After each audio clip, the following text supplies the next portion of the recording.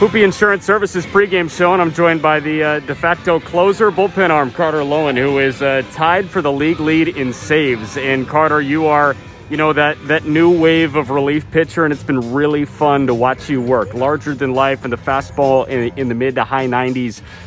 But this is your first stop in pro ball, and it's in Fort Wayne. How are you liking your time in Fort Wayne so far? I mean, the city's beautiful. The stadium's, I've never seen anything like the stadium before. The fans, I just love coming out here every night. It's good energy. I'm just trying to soak it all in and kind of enjoy my time here and trying to pitch the best of my ability. You got any certain promos, like between half innings, that you will make sure to watch on the video board, or like when they're out in the outfield and get a certain kick out of? I love DJ Tin Cat. That's my thing, every time he comes on, I'm always glued to the scoreboard, so that's kind of my thing to watch during the game. Going back to kind of your baseball roots, you're from Abbotsford, BC. You went to school in Hawaii, so that is an upgrade weather-wise. What did Hawaii offer you that maybe you weren't going to get elsewhere on the West Coast? I had a few offers to go to school there, but it was kind of like a once-in-a-lifetime opportunity to go there. I grew up in a rainy city, raining every day, and it gave me the chance to go to a place where it's sunny every day, and I don't have to go inside to throw. So that was kind of the appeal to me. But you can't beat Hawaii. It's just a beautiful place. The team was amazing. Just nothing but good things to say about that place. Seeing how you functioned during the 2020 season, where you were working, if I'm not mistaken, steel welding, right? And then you were going to work out and throw a little bit. What was that 2020 process like for you? Well, for a little bit, I worked at a car dealership as a car wash boy, and then I started working for our family business. So the best way to describe it is it's a steel mill, but we're actually a welding shop, Lone Welding, and get up at 5:30, get to work by 6:30, and work by 7, and work from 7 to noon, and then go to train. So that was kind of like my 5-day routine during the week of quarantine, and it was mentally tough, but I think it got me a lot stronger in that sense. Everybody's got like a certain thing that they feel can take them to the big leagues, whether it's work ethic or a curveball. Like it varies between, the abstract and the actual concrete things. For you, what's going to get you to San Diego? I firmly believe it's going to be my mindset. I'm always going to be the hardest worker in the room. I'm going to put in the work when nobody's watching. And I think it's just I have that drive in me that I think can really push me to the next level. We were talking about, kind of the marriage between Tread Athletics, you're a Tread Athletics guy, and Driveline. And the whole idea of Driveline and is some of these pitching as a science type companies is that you want to get the most out of your body as possible. And your body can be a great vehicle for you to perform.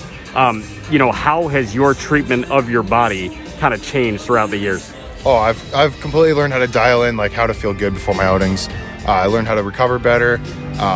If you go back and watch me throw in the beginning of college, it's completely different. It's two different people from what I am today. And that's something I'm really proud of. I've worked hard to get stronger, get more mobile. Tread is it's an unbelievable organization that they do over there on the East Coast.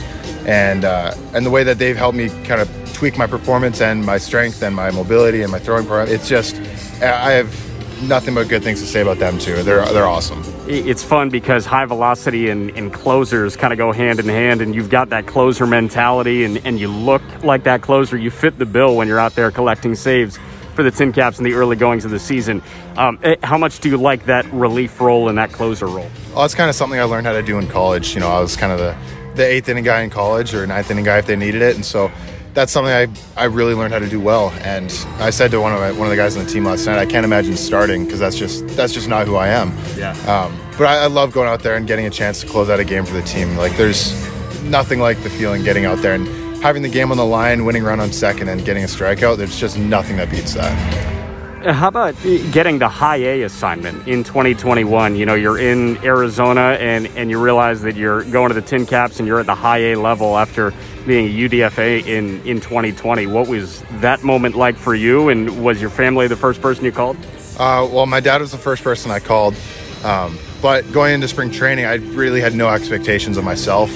I didn't set a goal where I wanted to go. I just wanted to go out there and compete and be the best pitcher I can be.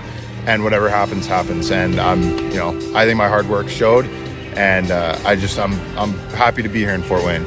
I do want to point to something that you put on Twitter a couple of days ago. U.S. Border Patrol cut a couple of boxes of mac and cheese for you, which was kind of screwed up. But is mac and cheese your go-to? No, so it's a funny joke. Back in Hawaii, my dad would send me boxes of treats from Canada. And so the mac and cheese is a little different back in Canada. It's a little cheesier, a little better, I think. But he'll send me ketchup chips, mac and cheese, and Smarties. So that's kind of his nod to a little bit of home. But yeah, I was shocked that they cut open the balls, and then the package blew my mind. And you're lucky that Kraft isn't a sponsor, because you're telling us that the Canadian mac and cheese is better than ours. Yeah, I mean, that's just one man's opinion, so. Well, hey, man, Carter Loewen, really appreciate you taking the time, and best of luck with us throughout the rest of the year and, whatever happens. Awesome. Thank you very much. We'll be right back on the Tin Caps Radio Network. Podcasts by Federated Media.